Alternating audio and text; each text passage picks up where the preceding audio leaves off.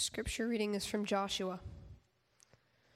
Now when Joshua was near Jericho, he looked up and saw a man standing in front of him with a drawn sword in his hand. Joshua went up to him and asked, "Are you for us or for your enemies?" "Neither," he replied, "but as commander of the army of the Lord, I have now come."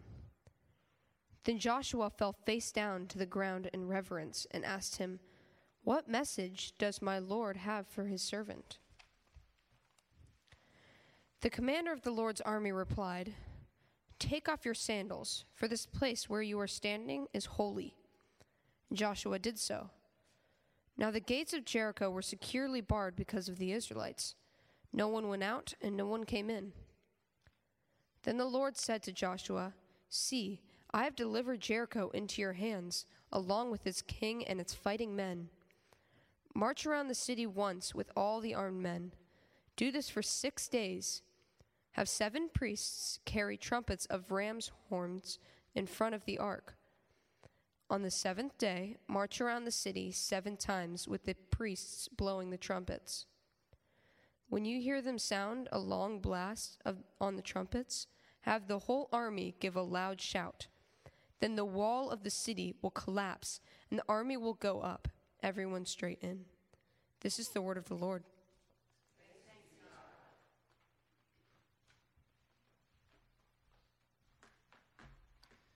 Good morning. Would you pray with me? Father, we ask that from your word you would speak to us and that you would speak into us, that you would speak faith into our hearts and lives. In Christ's name we pray, amen. So I wonder, when was the last time that you found yourself contemplating a problem in life that from your perspective just seemed impossible to resolve? Maybe, for example, you were involved in a conflict with another person and you did everything you could to reach out to them, to make things up to them, to reconcile, and they, wanted nothing to do with it. It just felt like it's impossible that relationship could ever be restored. Or maybe another example, maybe you've slipped into debt, financial debt, student loans, credit cards, whatever, and you're barely making ends meet right now. It just feels to you, it's impossible that you'll ever be debt-free again. Or maybe the problem you're contemplating is not one that's merely in your life, just a problem in the world. For example, I just recently read a book on racism in America, the church's complicity in that racism, and these wounds, guys, they run so deep in our society. And it's been going on for so long, it can just feel impossible that God could ever heal that brokenness in our country. So when is the last time you found yourself looking at a problem that seemed impossible? Now, why do I ask that? If you just remember how it felt to be in that situation, I think you'll be able to understand kind of how it felt for the people of God to be in the situation that we're reading about today in this passage. We're studying the Old Testament book of Joshua. In today's passage, we're at the point where the Israelites have crossed the Jordan River. They are now in the Promised Land. And now, in order for them to settle in this land, the first thing that they have to do is they have to conquer this enemy city called Jericho. Now, I know the thought that they had to conquer people, attack people, that is troublesome, right? It raises all kinds of questions, and I plan to deal with those hard questions next week, okay? But for today, let's just kind of take it as a given that for these refugees from the wilderness to settle in this land, they have to deal with this city. Jericho was a walled city. One scholar has suggested that to us it would look more like a fortress. It was governed by a powerful king. It was defended by a trained army. It was among the nations described by Moses in Deuteronomy chapter 9. He described them as, quote, nations greater and stronger than Israel, with large cities that have walls up to the sky. And he said the people are strong and tall. So it was an imposing obstacle to them. And it seems to me that to the Israelites, after they entered Canaan, looking at this city of Jericho and knowing that the people there want to destroy them, it must have just felt like this is a problem that can't be solved. And so what I'd like to do with this passage is look at it briefly, and I'd like to point out three things Joshua learned in that situation and why they're important to us, even though our situation is so different from theirs. These things that Joshua learned about God in that situation, our situation has changed, but God hasn't changed. So what he learned about God is still true for us today. So, all right, what did Joshua learn about God here? The first thing he learned is that God was present. God is present with us in times of difficulty. Verse 13 of chapter 5 says, when Joshua was near Jericho, he looked up and saw a man standing in front of him with a drawn sword in his hand. Joshua went up to him and asked, are you for us or for our enemies? What a question, right? I don't know if you've ever been where sometimes, your problem, whatever it is, can just start to feel so big. It becomes the only thing you ever think about. It's the only thing you ever talk about. Maybe it's the only thing you ever pray about. Your problem just kind of grows till it fills the entire horizon of your whole life. In other words, you feel like your problem is the whole world, and you can't imagine how anything else could exist in this world that's not somehow connected to your problem. It's kind of the way it is for Joshua here. He sees this guy with a sword. He sees this soldier, and he's like, I don't know who this guy is, but one way or the other, this guy is connected with my problem. I mean, either he's one of my friends or he's one of my enemies. I don't know which, but one way or the other, he is involved in my problem, because my problem with Jericho, it is so big. Everything's connected with my problem. He's either for us or against us. My problem's so big, it fills the whole world. So he goes up to the man and he says, are you for us or for our enemies? And the guy says to him, verse 14, neither. Literally, he just says, no, neither. What do you mean, neither? Which side are you on?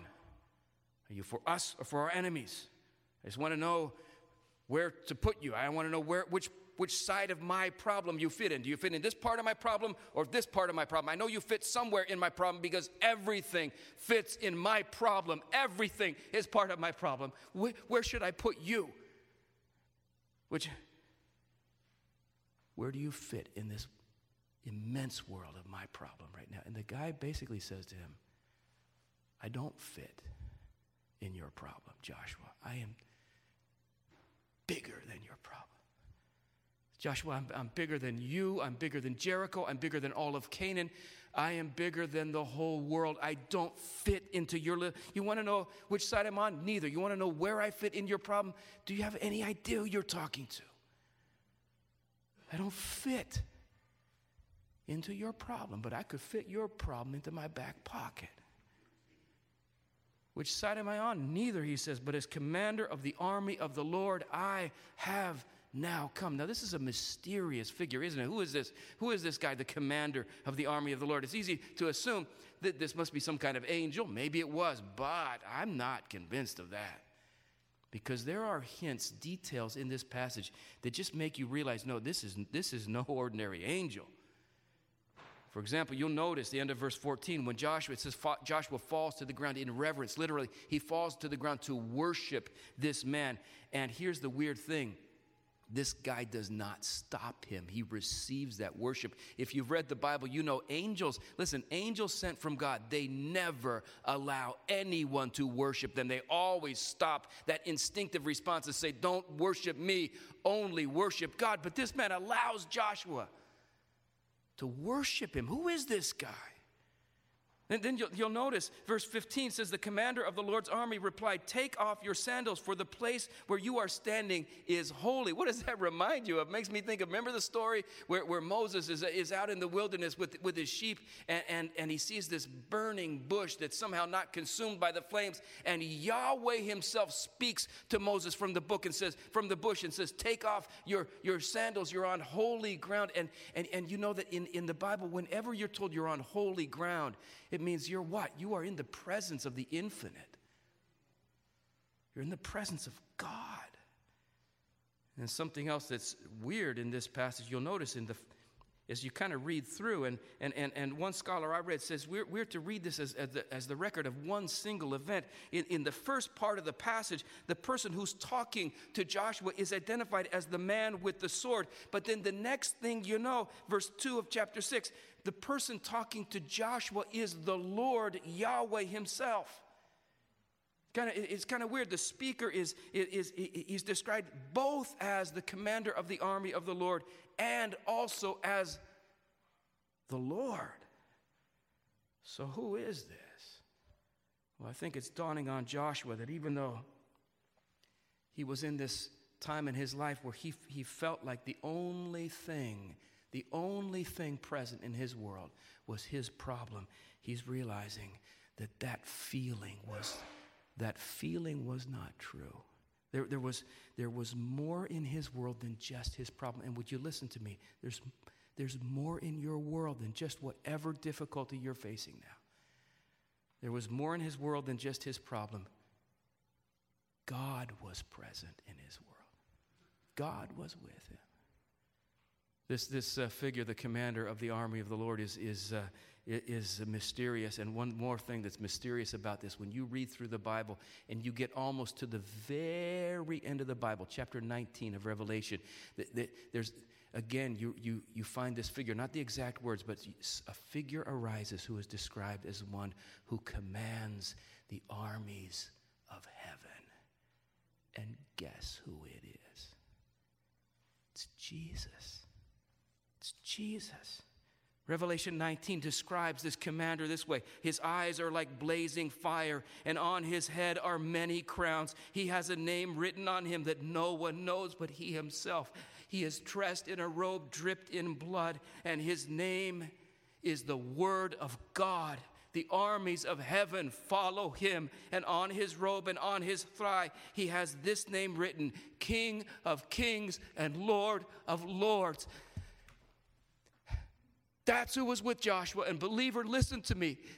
That's who is with you right now. He's with us. What did Jesus say? At the end of Matthew 28, verse 20, he said, surely, he said this to his followers. He said, surely I am with you always to the very end of the age. Notice he didn't say, I'm with you sometimes till the end of the age, on the good days, when everything's going fine. Man, what comfort would that bring us?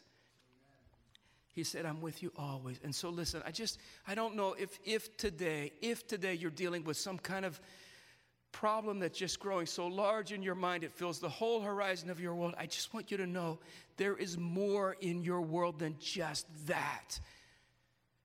The living God is with you. So one thing Joshua learned, he just learned this. God is present. Have you learned that yet? Next thing he learned that God was in control. Verse 1 of chapter 6 says, now the gates of Jericho were securely barred because of the Israelites. No one went in, no one came out. The gates of Jericho were securely barred. That's the way Jericho looked. If you walk up on the hill and you look down on Jericho and you inspect it with your eyes, that's just the way it looks. Like there is no way in, there's no way out. The gates of Jericho are securely barred. That's the way it would look to your human eyes. But verse 2 of chapter 6 says, then the Lord said to Joshua, See.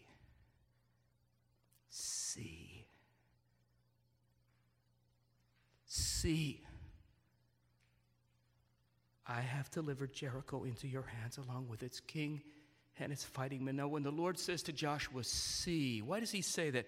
He's telling Joshua, I don't want you to look at this situation merely with human eyes, human understanding. I want you to look at this situation. Take a look again. I want you to look at it, Joshua, through the eyes of faith. 2 Corinthians 5 verse 7 says, as Christians, this is how we live. Our whole life is this way. It says we live by what? By faith, not by sight. In other words, what does that mean? How would you explain that to a non-Christian friend? You live by faith, not by sight. It means that when you come to know God's truth in Jesus Christ, you realize that there is a reality that's deeper than the reality you can see. There's a reality behind the reality. It's deeper, it's stronger, it's more real. And what is it? It is the reality of who God is and what God has said. And that's what God wants Joshua to see. He says, listen, Joshua, I want you to see. And then what does he say? I have delivered Jericho, along with its king and its fighting men, into your hands. Now, they translated the tense of the verb very accurately there. That's what you find in the Hebrew. He says, I have delivered. You notice he doesn't say, Joshua, I will deliver Jericho into your hands. It's not done yet, but I'll get around to it. Or, I might deliver Jericho into your hands. We'll see how it goes. Or, if you behave yourself, I'm going to try my best to deliver. He doesn't say that. Right? What does he say? He says, I have delivered Jericho already. In other words, what he's telling Joshua to see in this problem, he says, I want you to understand, Joshua, even though the battle hasn't started yet, I want you to understand the victory is already won. Anyone who remembers what Christ did on the cross, that just kind of rings a bell. Remember what Jesus said on the cross? He said, right before he died, he said, it started.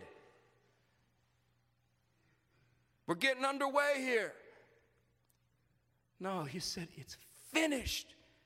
It's done. It's like God said to you, I have already delivered salvation, eternal life into your hands. It's done. That's what God says to Jericho. I have done this. I guarantee it.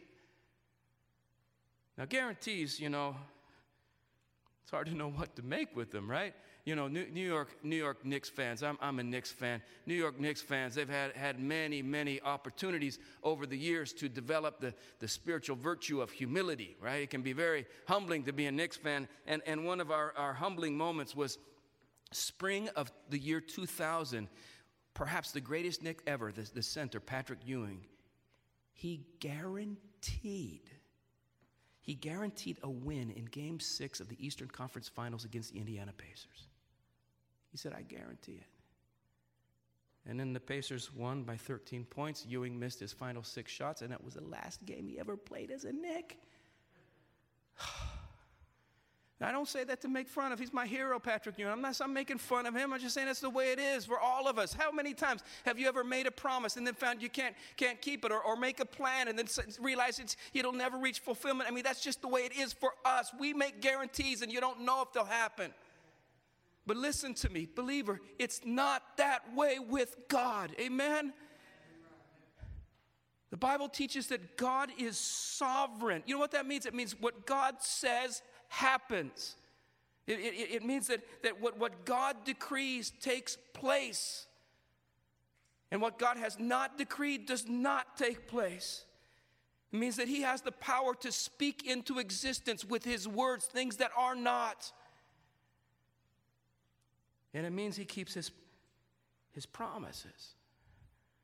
Daniel chapter 4, verse 35 says, the Most High does as he pleases with the powers of heaven, and he does as he pleases with the peoples of the earth. It says no one can hold back his hand. So this is what Joshua learns here. He learns that even though, with his eyes, he's looking at Jericho, he can see that the walls are barred and there's no way to get in. But he says that that's not the way it really is in the eyes of God. And I wonder if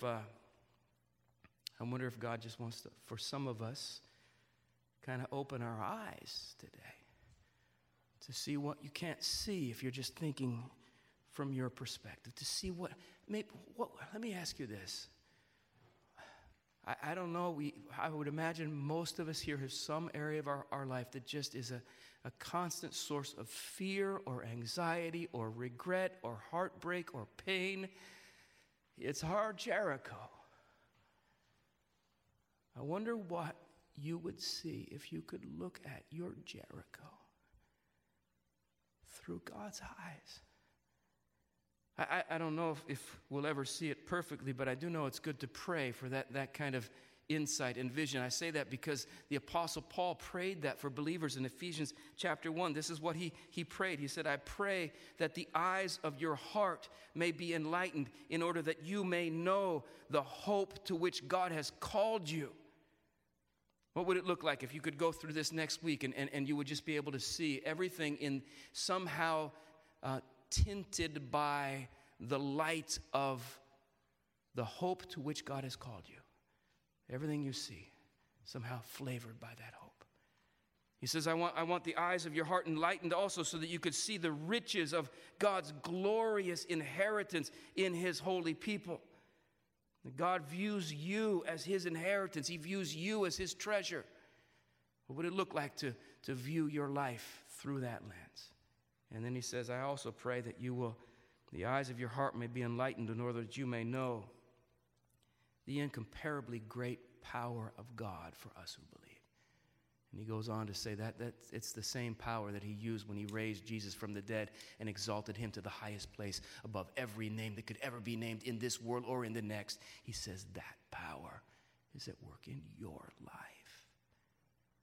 And so God says to you, believer, what he said to Joshua. He says, see. So Joshua learns God is present. God is in control. One final thing. This is where it gets hard. He learned that God was calling him to live by faith. Verse 3 through 5 of chapter 6, God says to him, march around the city once with all the armed men. Do this for 6 days. Have 7 priests carry trumpets of ram's horns in front of the ark. On the 7th day, march around the city 7 times when the priests blowing the trumpets. When you hear them sound a long blast on the trumpets, have the whole army give a loud shout. Then the wall of the city will collapse and the army will go up, everyone straight in. Now, this particular military strategy, as far as I know, is never taught at West Point. It's not taught at the Naval Academy in Annapolis. It's not taught at the Air Force Academy in Colorado Springs. In fact, as far as I know, this particular military strategy is not taught in any military training program anywhere in the world, and there's a reason for that. Because this is not a clever military strategy. It's not. I mean, you allow the enemy to observe all the strengths and weaknesses of your army by parading your forces in full view in front of them, right? You wear out your troops by having them march around this city a total of 13 times in the course of 1 week. You allow clergy members, not trained soldiers, to be the ones to sound the moment of attack. Bad idea, right? And then you expect that just shouting at the top of your lungs is somehow going to make the walls of a fortified city fall down. Listen, this is not a clever military strategy. So then what is it? This was God's call for his children to live by faith. Right? In other words, to put their trust not in their own strength or their own wisdom or their own selves. Are you trusting in your own strength, your own goodness? It was a call for them to put their trust in God, in his faithfulness, in his power, in his presence.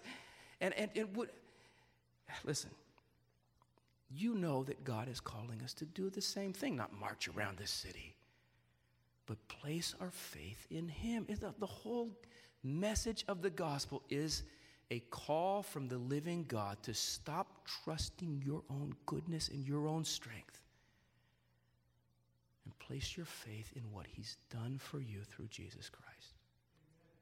Live by faith. What does it say, Romans 3? The just shall live by faith.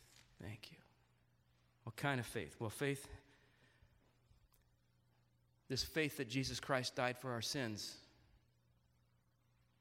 And now we're forgiven. We're just forgiven.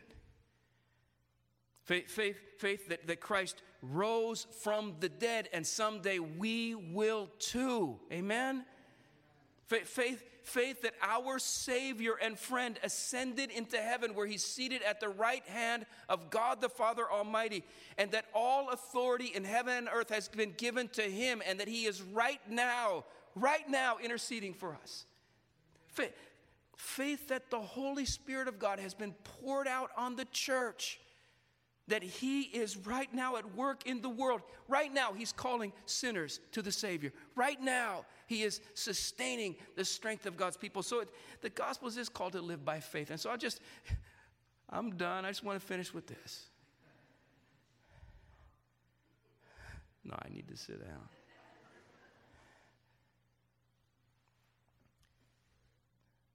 I was thinking about this sermon this week. My wife said, what are you preaching on Sunday? I said, I felt a little bad because this is not a really fancy or intellectually stimulating message. This is one of those good old-fashioned trust God passages, right? And I felt a little embarrassed by it, and then I started looking through the Bible. As I was reading the Bible this week, I realized they're everywhere in Scripture. Almost every page, there's some story or some passage that is just saying to us, trust God, trust God, trust God. And so I don't know what you're dealing with today, but I know this is what God is saying to you. He's with you. He's in control. If you doubt that he loves you enough to be with you, you just remember he loved you enough to give Jesus for you, right? I mean, he loves you. If you doubt that he's in control, just remember he was strong enough to raise Jesus from the dead. I mean, he's in control. And then just remember, he's calling you to live by faith. And if you're not a Christian, maybe this sounds so weird to you. Maybe you've never trusted Christ. And you think, what does God want from me? What does he want me to do? He wants you to trust Jesus. Today could be the day you start doing that. You just say, okay, I am a messed up sinner, but if God will take someone like me, I'll trust him. And believer, you don't stop trusting, do you? That's not like something you outgrow. Keep trusting him. Keep following him. When he says, just keep marching, you trust him. Amen. Let's pray.